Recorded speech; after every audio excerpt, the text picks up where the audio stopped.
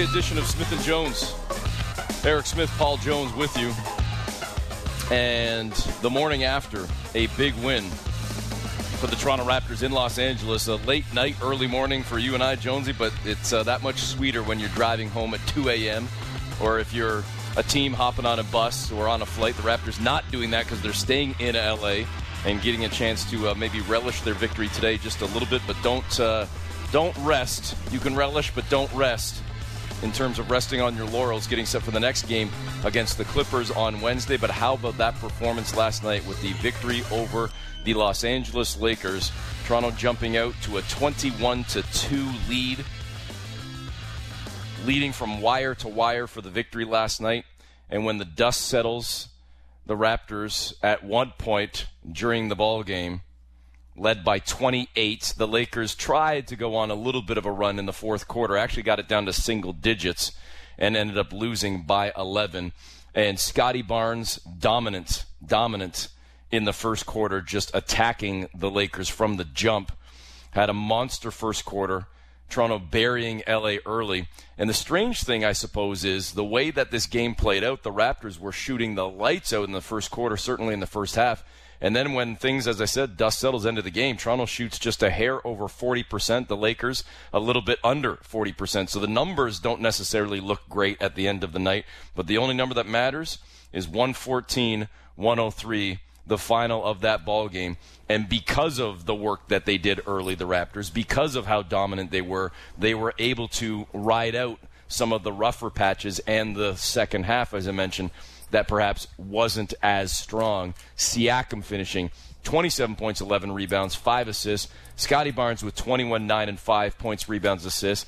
And Gary Trent, who started the game 1 of 8, then went 6 of 11 and finished with a team-high 28 points, adding 5 rebounds, 3 assists. Fred VanVleet back in the lineup after missing a game against Denver, 11 points, 7 rebounds, 7 assists. And Jonesy, impressive to say the least that this team now, in the midst of this 6-game road trip, has ripped off 4 straight and has a chance to go 5-1 tomorrow against the Clips.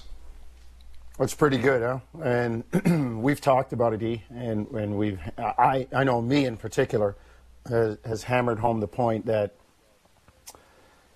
there's a fine line between good and bad in the NBA. It's that close, and a lot of people were giving the Raptors, losing to Orlando, losing to Detroit. And, even in Twitter, somebody hit us on the comments.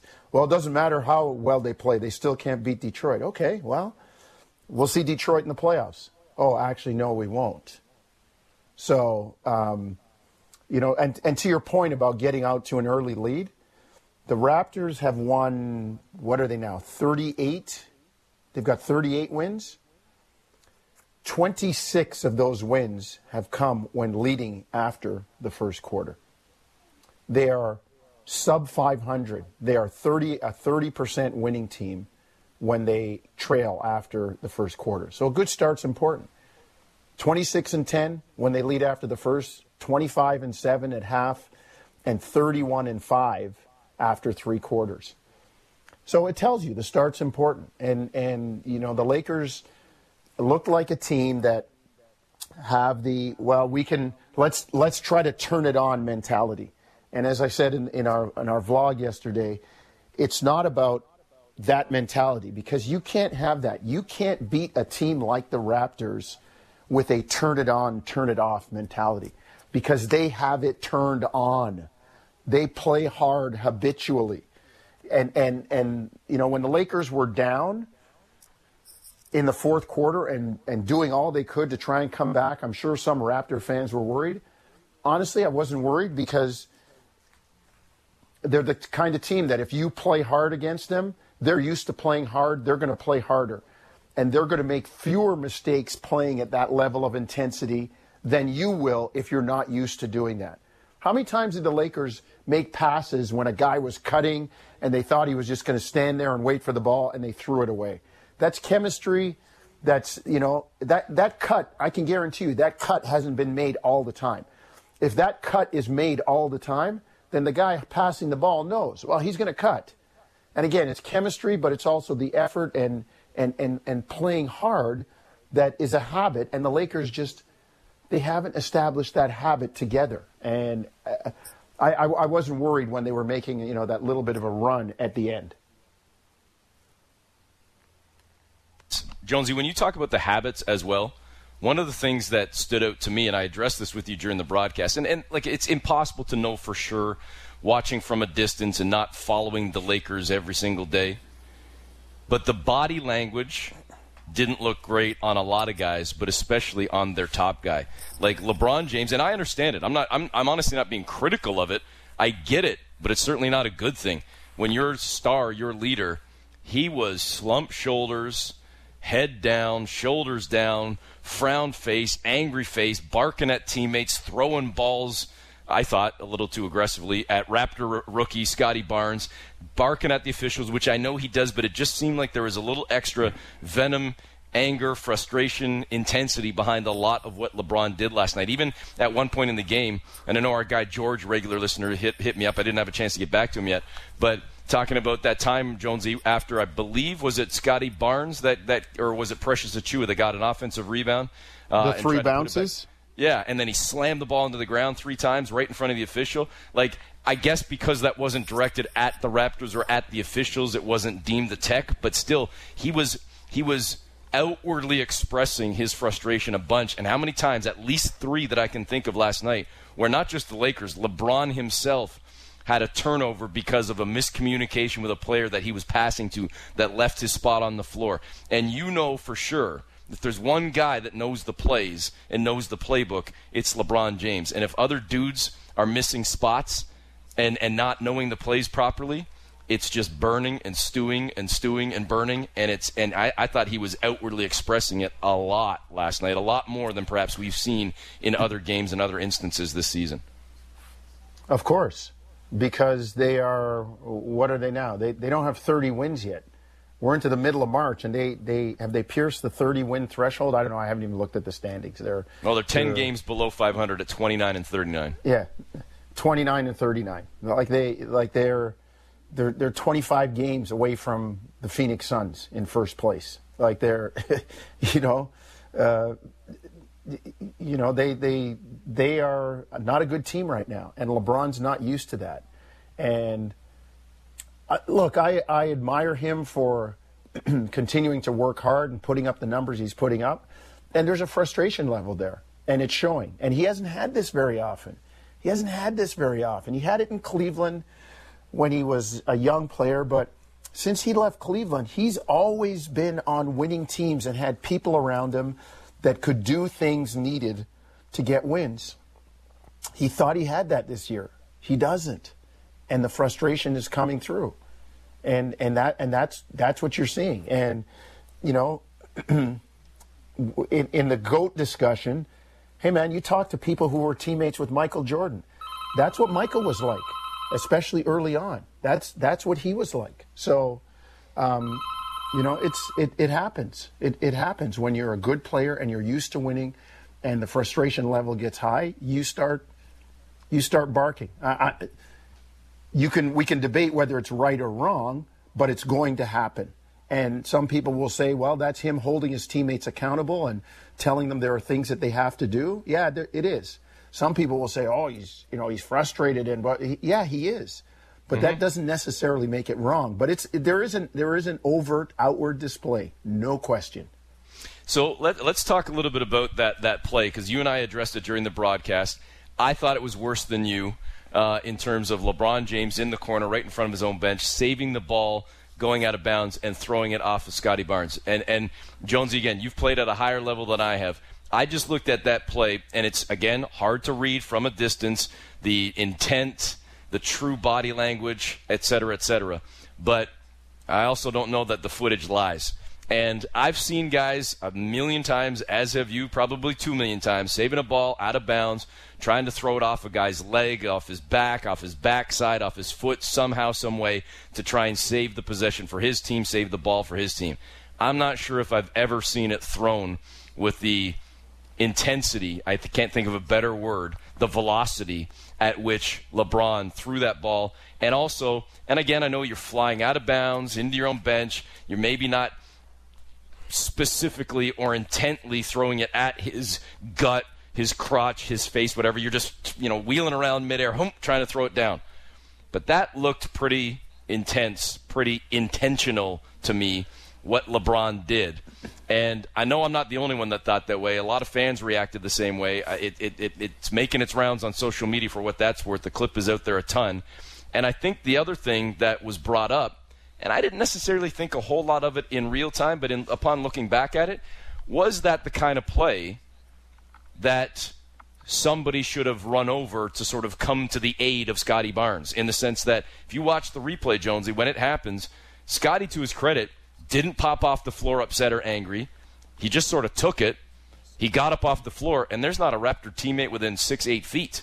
And I just look at a play like that, and I know we even mentioned this about other plays in the game last night, not that one, where we said, let's play role reversal. If that was LeBron James and not Gary Trent or Pascal Siakam, if that was LeBron James and Scotty Barnes did that, Jonesy, flying into the Laker bench, let alone even his own bench, and wheeled around and fired that thing out of a cannon at LeBron James's gut or midsection or crotch or face or whatever, with that type of velocity and intensity, guaranteed there would have been issues coming from Laker teammates, and I all but guarantee there would have been a tech or at the very least a review of the play. Well, let me go to your first point. When you are, and I've done it, and I've been on the receiving end, been hit in the wrong spot, been hit in the head, thought I broke my nose once when the ball came off me. When you're airborne or you're doing that, you are going to use as much force as you can to throw the ball back in bounds off somebody. So A, the guy doesn't catch it. B, you're hoping it hits his leg or his knee or his arm and it takes a crazy bounce and he can't get it and it goes out of bounds. What is heightened in your mind is possession of the ball. This is what we need to do. I didn't take it as a big deal. He went airborne. He was looking, and Scotty was the first guy. LeBron was up. Scotty was on the ground, and to throw it at him, you needed to get it down there. I like that. Maybe I don't know. Maybe it should, but I've seen it. I've been a part of it at a different level on both ends, the giving and the receiving, and it was an intense basketball play. I don't see it as anything more than that. The second part, somebody could have come over to help Scotty up, but saying something to LeBron, I just think at that point, when you are kicking their pants all over the arena, and that's LeBron James, I'm not sure you want to poke the bear and get him going. Like, he's frustrated enough. He's trying to get going. You don't need anything to wake him and his teammates up. So I don't know if I would have necessarily gotten in his face, but I would have gone over to help Scotty up. And I don't know where the other Raptors were on the floor. I think it was after an offensive rebound. So Scotty was pursuing it over in the corner, and there were other guys kind of, the floor was spread, if I'm not mistaken. I haven't looked at it since last night. So, and I haven't really been tagging the rounds on social. But I didn't think it was as bad as everybody was making it out to be. Maybe, I don't know, maybe I'm getting mellow in my old age, but as a competitor, I've been on both sides of that, and it's like a basketball play. And you use that kind of force to whip it off a guy. And like I said, I've been hitting the head, the nose, the privates, everywhere. And it stings. And what stings more is your pride that somebody got you like that to get the ball back. Because the ball is possession. The ball is gold. There's one ball. There's 10 dudes on the floor. Everybody wants it. So maybe it should. It didn't bother me as much. I might look and say, all right, I owe you one. But I don't think it's worth jumping in a guy's face for. Just me. Okay. Yeah, just no, me. hey, you're entitled. You're absolutely entitled. I just keep going back to the velocity, the intensity, and if the roles were reversed. But I hear you loud and clear, Jonesy. Let's hear from the man himself that it happened to, Scotty Barnes, on what happened with LeBron. I was on the floor, pushed me on the floor, and then I just saw him loading up, and I was like, oh, man. So I just tried to really just cover myself so it didn't hit me in the face. Because he put a lot of power into it, caught it back, and threw it. I was like, damn. Really, I was just very locked into the game. I wasn't really worried about it after. It was just in the heat of the moment, so I wasn't really worried about it. So there you go. It might be the best way to describe it. It's kind of touching on both their points. There was a lot of velocity. He saw it coming. He saw that there was going to be power behind it. He tried to protect himself, but at the end, it was like, all right, whatever, move on. Probably helped to move on the fact that the Raptors won the game and Scottie torched the Lakers in the first quarter and had another big performance. The Rook has been playing outstanding this season, but certainly on a different level since the All-Star break. Yeah, and as I said, as I tweeted yesterday, maybe it's my Canadian. And I don't usually have one of these, having grown up on both sides of the border, because I feel we're just as good. And I've said this, I'll say this publicly. I've said it to our Canada basketball executive members on the board. So, I don't feel there's any country in the world that should be beating us consistently, except for the U.S. And we're just as good. So, this complex that people have. And maybe it's bubbling to the surface with me a little because I keep hearing all this talk about, Evan Mobley has the Rookie of the Year hands down. I heard one of our national commentators, colleagues on the worldwide leader yesterday making a comment about at halftime of the Cleveland game, because I was still watching it at home before I headed into the studio, saying to one of his colleagues, haven't you been watching Evan Mobley? He's been like the Rookie of the Year for like the last 4 months. I'm like, hold on a second. If you can say that, it just tells me you just outed yourself that you have not been watching Scottie Barnes. Because he has been terrific, Eric. As you said, I'll say a couple things. It's going to be a close vote. I fear that people don't watch the Raptors as a story the way they watch the Cavaliers. And Mobley's a terrific player. It's going to be a close vote. But is he handling the ball, making the decisions, and contributing as much to his team's winning as Scottie is? Let the debate begin. He's certainly not handling the ball and making those kinds of decisions in the open court. I have watched, and I'm not going to say I've watched every Cavs game. He's a great defender, particularly in the paint. But does he do it out in the perimeter? Scottie's out there too. And when, I pulled up some of the stats yesterday in terms of the comparison of Mobley and Barnes. Scoring, Scottie 15-2, Mobley 15-1. Blocks, Mobley 1-7, Scottie 0.8. Steals, Scottie 1-2, Mobley 0.9. Assists, Scottie 3-3, Mobley 2-6. And rebounding, Mobley 8-3, Scottie 7-6. It's a wash right there. So let's look at some of the other stuff, the stuff that the numbers and the eye test can't show you. And I look at is Mobley always guarding one of the other team's best players on the perimeter?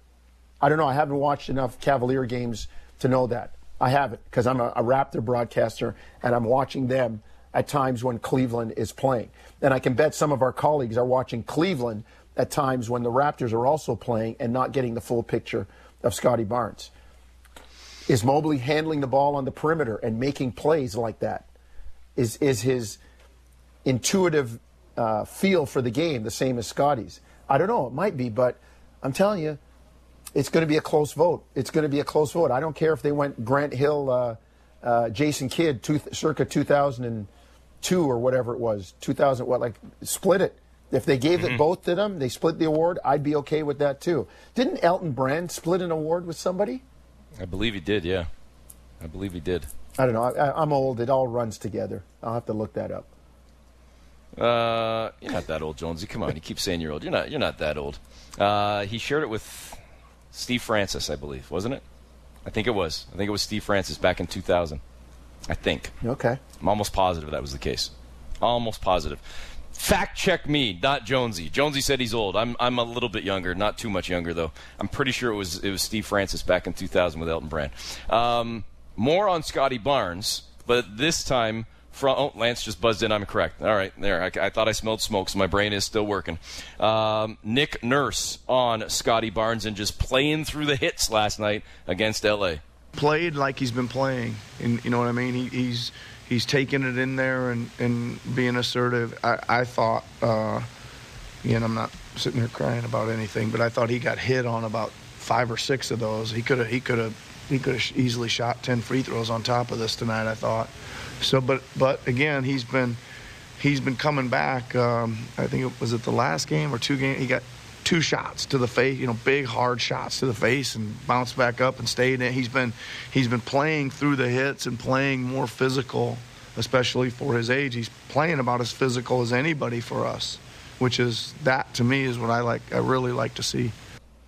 He is really showing poise beyond his years, no doubt about it. Only 20 years old, and you and I were talking about even before the broadcast last night when you came in, chatting about the Rookie of the Year race. This was even before we hit the air, and I was saying what impresses me about his poise as well, Jonesy, is his ability to finish with either hand in the paint, and then we saw it right away in the first quarter how dominant he was, and his first 12 were all in the paint. Just going at didn't matter who it was. I think one was against LeBron, a couple were against Reeves, a couple were against Monk. He recognizes mismatches. He knows his size, his length, and his ability to finish, whether it's from 5 feet or 12 feet. He gets in the paint, and he get that little baby hook going. He's got the footwork and the spin moves.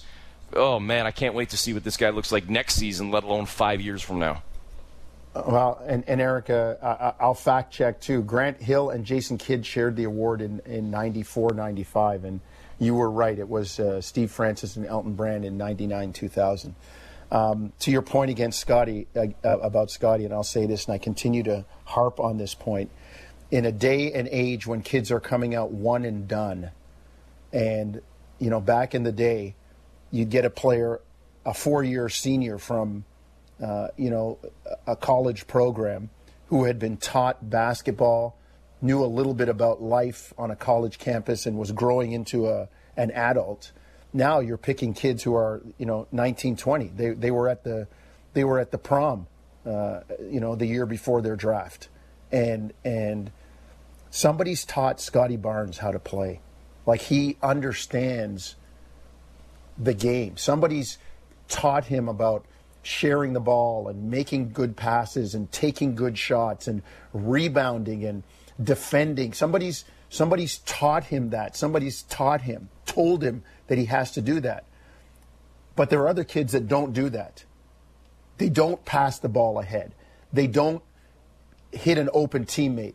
They take it themselves. They take bad shots. In this culture of I'm going to get mine, he stands out because he understands. He's a throwback to playing the game properly in a different era. And I'm not saying that the game isn't played properly now. I'm just saying it's evolved where, things don't look the way they used to. He makes them look the way they used to. He doesn't settle for jump shots on the perimeter when he's open. Oh, I'll take this. And a shot that you can get any time. No, he gets into the paint with the intention of scoring, and if he doesn't score, then he kicks it out. He doesn't always peel back on defense. He hits the offensive glass. Like, I can get that. And when he goes to the offensive glass, he usually gets it. It's not one of those where he tries to get it, he doesn't get it, and now he's out of position for defensive transition. So I'm on that. I'm on that big. I watch him play, and I shake my head like, he's 20? He's 20? Because he's playing like he's 26 or 27, and he's been playing the game for a lot longer than he really has. All right, let's jump back to Scotty Barnes and hear from him, seeing as we're talking so much about him. Just chatting post-game about playing in L.A. against the Lakers for the first time. How do I enjoy to play games like this? Yes. Of course, it's a big game coming into this arena, playing in front of his fans, the crowd, a legendary basketball team, really.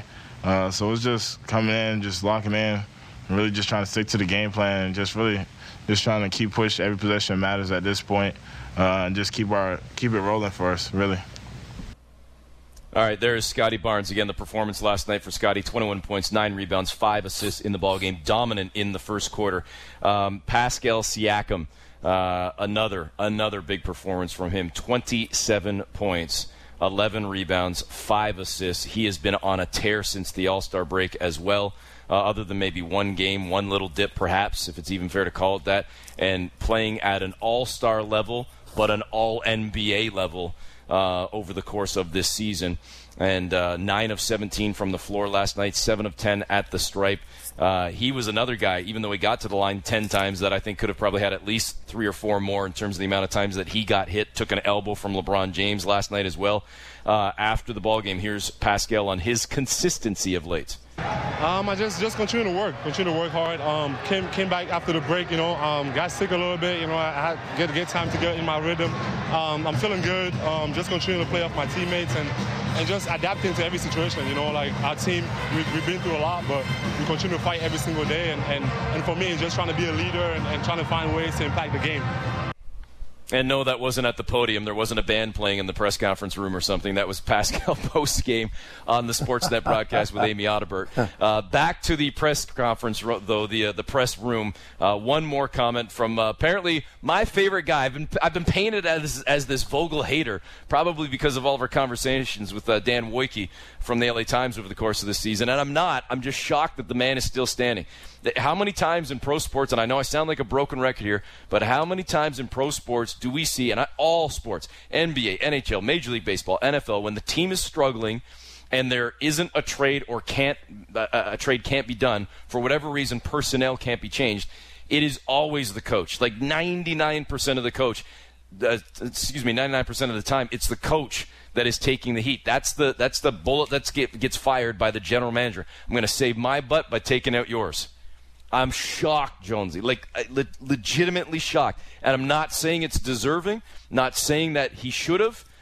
I'm just saying I'm shocked it didn't happen, that here we are on March 15th with the Lakers 10 games below 500. Yes, I know they've had injuries, but still with the talent they have, 10 below 500, and he's still the head coach. I know it's not going to happen now. It'd be pointless with a month left in the season. Maybe I should be impressed that the Lakers stood by him and not shocked, but I'm surprised that Frank Vogel is still there standing. And here's his comment, one of his comments after the ballgame, just talking about the fight in his team.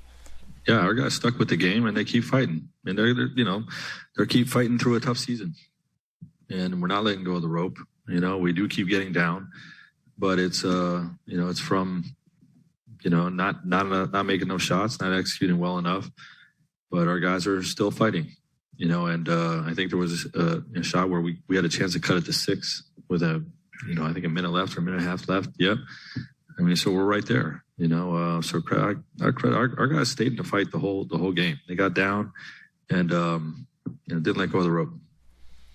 He is right. It did get a little bit tense late in the ballgame, because you said earlier you weren't concerned about the Raptors giving up the lead, but it was, I believe, Melo with an open look from the near sideline that could have cut it to 6, as Vogel said, with a minute left. And to go from being down 28 in the third quarter to potentially being down 2 possessions with a minute left, they did keep scratching and clawing, but just not enough because they were so flat for other chunks, major chunks of the evening. Yeah, and like I said before, bad habits. Didn't play hard. Got off to a poor start, and Toronto jumps out to the lead. Now their margin of error is very, very slim. And they did hang with it. They did work hard. And I'll say this, Eric, they come in here Friday night to play the Raptors. They'll remember. So it's going to be, let's say, intense on Friday when the Lakers come to Scotiabank Arena to take on the Raptors. No doubt about that, Jonesy. Before that, though, it's a game tomorrow against the Los Angeles Clippers and a chance for the Raptors to go 5-1 on this road trip. And we should mention as well 2 things, actually. Maybe more than 2. One, and I said this to you on the vlog last night and during the broadcast, the win was extra big for the Raptors in that they stay within a game of the Cavs. Cleveland won last night in overtime over the Clippers. So now LA hops on a flight and comes back home, making the West Coast trip, so Toronto gets the Clips on that first game back. That's a scheduled win on paper, but you got to go take care of business now and actually do it, get it done. Also big that the Raptors won on a night when both the Hawks and the Hornets picked up victories, so they keep their distance over both of those teams. A 4-game lead over the Hawks and a 4.5-game lead over the Hornets in terms of 9-10, now 3 up on the Brooklyn Nets. But the other thing I wanted to quickly mention before we take the break, we're going to have Michael Grange joining us from Sportsnet. Highlights from last night outside of the Raptors game. Denver beats Philly 114-110, a battle of the two potential MVP candidates in Jokic and Embiid. Milwaukee wins in Utah by 6. And how about Minnesota and San Antonio? Normally one that you wouldn't necessarily circle, but the Timberwolves now are 10 games above 500. So much like the Raptors in terms of what Toronto's doing in the East, with the Raptors sitting 8 games above 500 as the 7th seed. Minnesota 10 games above 500 and still not locked into the playoffs as the 7th seed at 40-30. And Karl Anthony Towns with 60 points last night on 19 of 31, added 17 rebounds with his 60 points. The first big to do 60 and 15 since Shaquille O'Neal. What a performance. He had 32 in a quarter last night. In a quarter. Unbelievable. That's pretty solid. That is pretty solid. And the Timberwolves, hey, give Chris Finch some credit. He got there partway through last year. It was difficult, the transition in a difficult year. And oh, what a difference a year makes, being able to have a training camp, an off season with your guys to extol your philosophy and how you want to play and give them opportunities to have it and then get the buy-in. Because I'd like to see them in a 7-game series. I hope they don't, lose out in the play-in. That would be wrong. But it could happen. But give Chris Finch credit, and man, he's got those guys playing. All right, let's step aside for a couple moments. When we come back, we'll be joined by our colleague Michael Grange from Sportsnet on Smith and Jones. Covering the Raptors in depth like no one else. The Raptors Show with Will Liu. Subscribe and download the show on Apple, Spotify, or wherever you get your podcasts.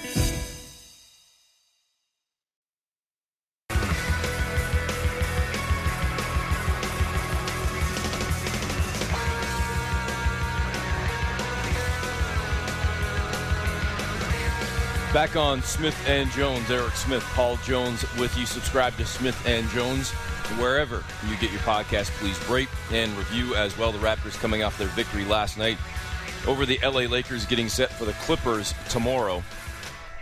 Chance to go 5-1 on this road trip. And joining us on the line right now to chat about the Raptors and, well, the trip to LA and a whole lot more from Sportsnet, sportsnet.ca, Michael Grange. Michael, thanks for the time as always. Thanks for having me on, guys. Hey, Michael, one of your latest pieces, and you can check it out, folks, at sportsnet.ca, chatting about LeBron James and his reign and his dominance in the league, his dominance over the Raptors over the years, etc. But, man, oh, man, it has not been dominant for LeBron and the Lakers over the last, 10 games now. Saw kind of a funny stat, I suppose.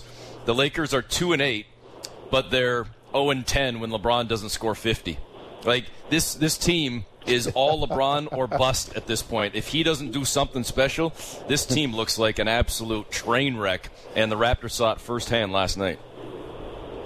Yeah, it's not a very good team, and of course, the question goes, well, how did it not become not a good team? And LeBron has to bear some responsibility for that, given, the numerous and hard to refute reports that he had as much to do with how that roster was put together than anybody. But it's interesting, too. He's playing at a very high level, certainly offensively. But, there's just so many instances where you can see his frustration really showing, either in kind of fits of temper, like I think he did with Scotty Barnes a couple of times yesterday, or him just simply not getting back defensively. And I think it's going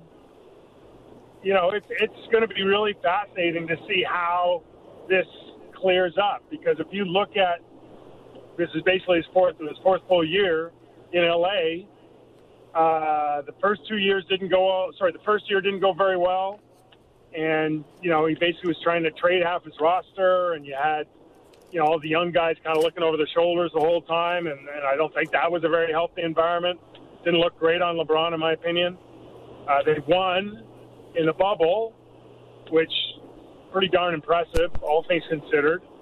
But then this last year was kind of a mess, and this year's worse, right? And it's going to be interesting to see if he can kind of emerge from this and end his career on an upswing. His statistical numbers, statistical contributions aside.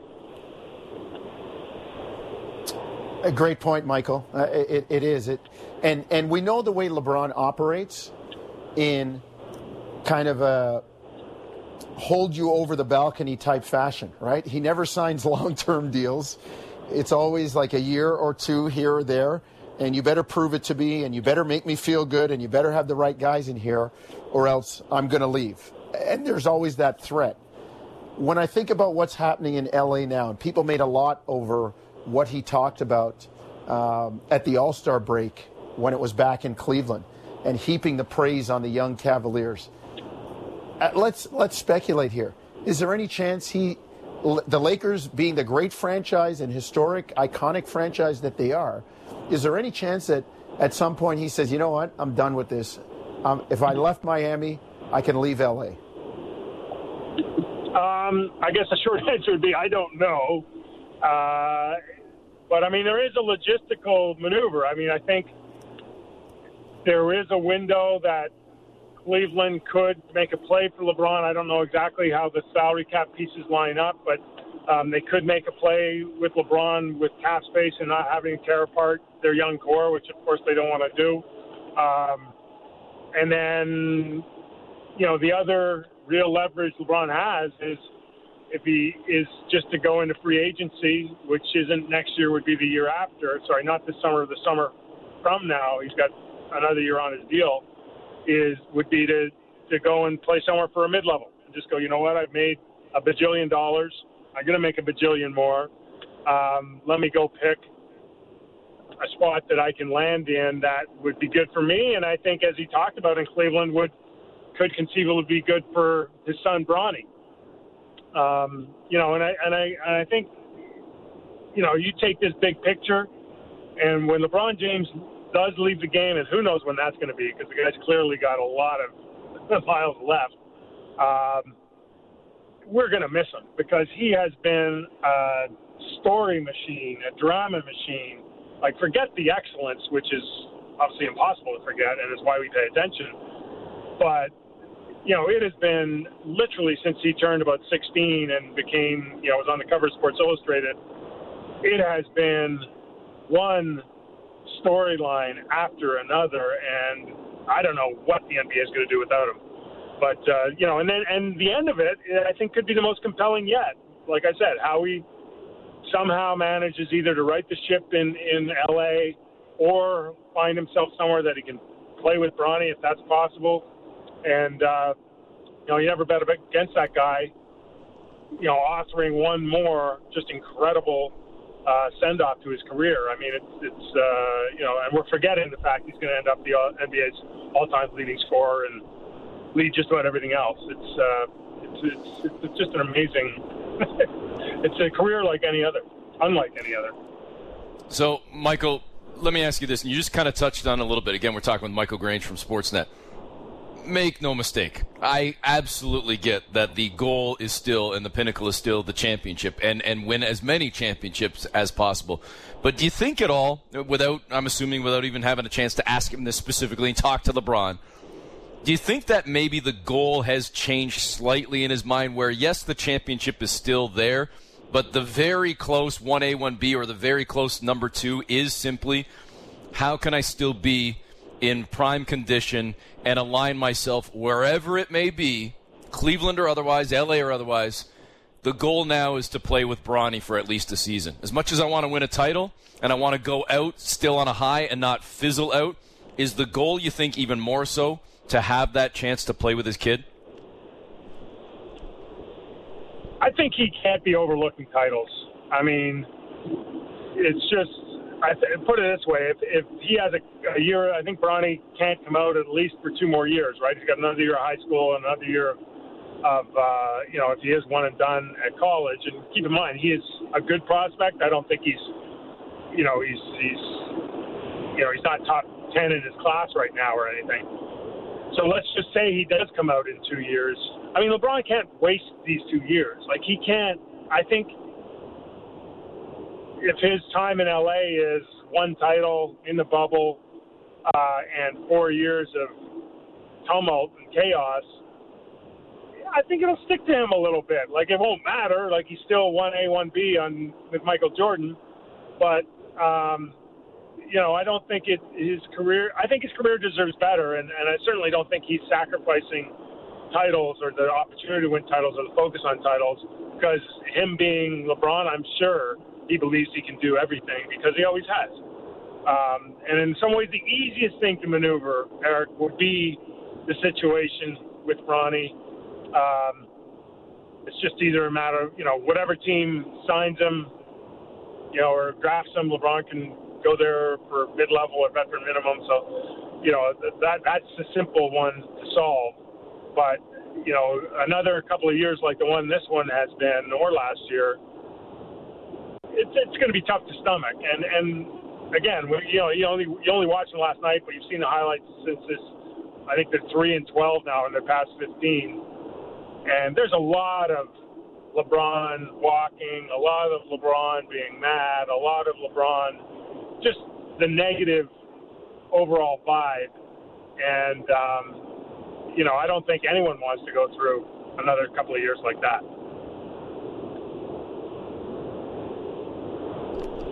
We might have lost Jonesy. We'll get him back into the mix in a couple of seconds here as we're chatting with Michael Grange from Sportsnet. Raptors getting set for the Clippers tomorrow, fresh off that win over LeBron and the Lakers yesterday. Toronto now 4-1 on this road trip after dropping the first and now ripping off 4 straight. Go ahead, Jonesy.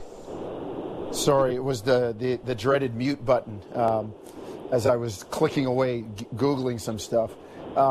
Michael, to your comment about the game surviving, it will survive, because a young Paul Jones had no idea how the game was going to survive when Wilt left and when Kareem left, and then, more into your time when Magic left, and then when Michael left.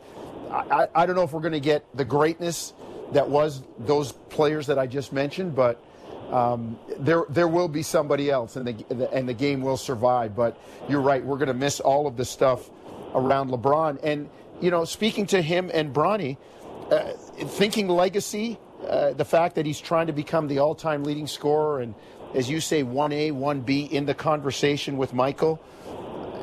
Hey, he's the kind of guy that's thinking, I just don't want to play with Bronny. I want to win a title. I want to hold the Larry O'Brien trophy with Bronny, too. I think that would be kind of lofty because of the way he is and the age he will be. I mean, he's showing right now that he still can't do everything. And to your point, Michael, and I love your comment on this, about him experiencing the frustration right now, somebody's got to get to him and say, it's not helping the situation. Your outward body language, the confidence that you're taking away from your teammates when you do that stuff. Not that you can't hold them accountable, but you also have to prop them up too, don't you? Oh, I agree. I think, and we've seen this from LeBron a couple of times in his career when he gets in situations that, aren't unfolding maybe the way he would like. And I think he's maybe on the floor, one of the great teammates of all time, just because of, he really always looks to make the right basketball play over and over again. And I think we've seen that since he was a rookie. And I think off the floor, he's always been a really good teammate too. Like I remember doing stories on him way back in his first time in Cleveland and talking to vets and guys just saying, look, the kid gets it. He sees, all the right stuff. But he does have a little grumpy old man going with him right now, and yes, you can understand why. But and that is kind of like a veteran thing, right? Like, I mean, you've seen so many things, you've experienced all the highs,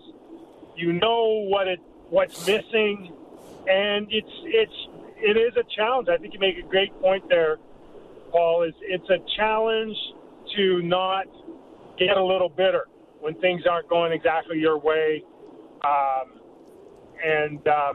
It's easy to check out sometimes because your situation isn't threatened, right? Like, you're going to get paid. You're going to, you're fine. But it does have an impact. And I thought last night, as an example, the Lakers were way better when James checked out. And all of a sudden they went young and there was some energy on the floor. The defensive intensity picked up. They just played kind of that scrappy style, a little bit like the Raptors play so often. And that stand they made defensively in the second quarter was what kind of kept them in the game anyway. LeBron almost rescued them at the end. But, yeah, I mean, he's, like I said, I mean, you can understand all of it. LeBron has to wear some of it. But, again, I think he might get a pass this year, but if you have another season where he's kind of – people are already saying, look, he's just looking to get his 30 a night so he can catch Kareem, that's not – that would be a shame if that's how the last couple of years of LeBron's career went down, because he's been way too great for that. Michael, we appreciate the time as always. Thanks for joining us, and I guess we'll see you in the building on Friday night when the Lakers and Raptors do it again. All the best. Okay, guys, take care. Thanks. Thanks, Michael. There's Michael Grange from Sportsnet, and check out his latest at sportsnet.ca as well. Before that game on Friday at Scotiabank Arena, one more on the road for the Raptors as they have stayed in L.A., getting set for the Clippers tomorrow night. And as I noted earlier in the show, Jonesy, that's a game where the Clippers are at home for the first time after a road trip and making the cross-country flight, as they played against the Cavs last night and lost and now head back home.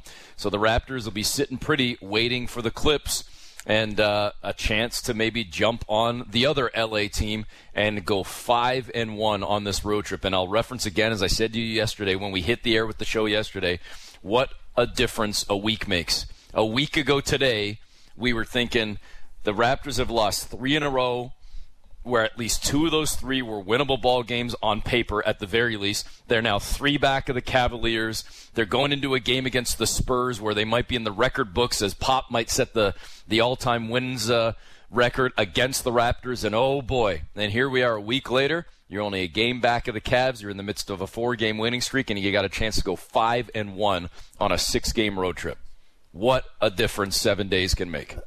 The fine line, the fine line. And just to tag what Michael was saying at the end about LeBron being a vet and seeing it all and experiencing it all. Hey, man, we heard about how difficult a teammate Michael Jordan could be, right? We've heard those stories. I mean, punching Steve Kerr and, the frustration about wanting to win and needing more from his teammates and stuff. So that's the price of greatness. And, I say it all the time. Sometimes when you're great, you're not balanced, and that's okay. And that's totally okay. You talking about just sports or life in general? Because I feel like I'm imbalanced, Jonesy, but does that mean life in general. Still have a chance to be great? Yeah, always, E. Come on, man. Every morning you get up and you tell yourself, this is it. Today's the day. I'll keep pounding the rock, and the rock cracks open today, man. That's the attitude. All right, we'll be pounding the rock again tomorrow at 11 a.m. with another edition of Smith & Jones. Make sure you subscribe to Smith & Jones wherever you get your podcast. Please rate, review, download, subscribe, share, all that good stuff. Again, back on Wednesday. It'll be another game day for the Raptors as they get set for the Clips. Have a good one, folks.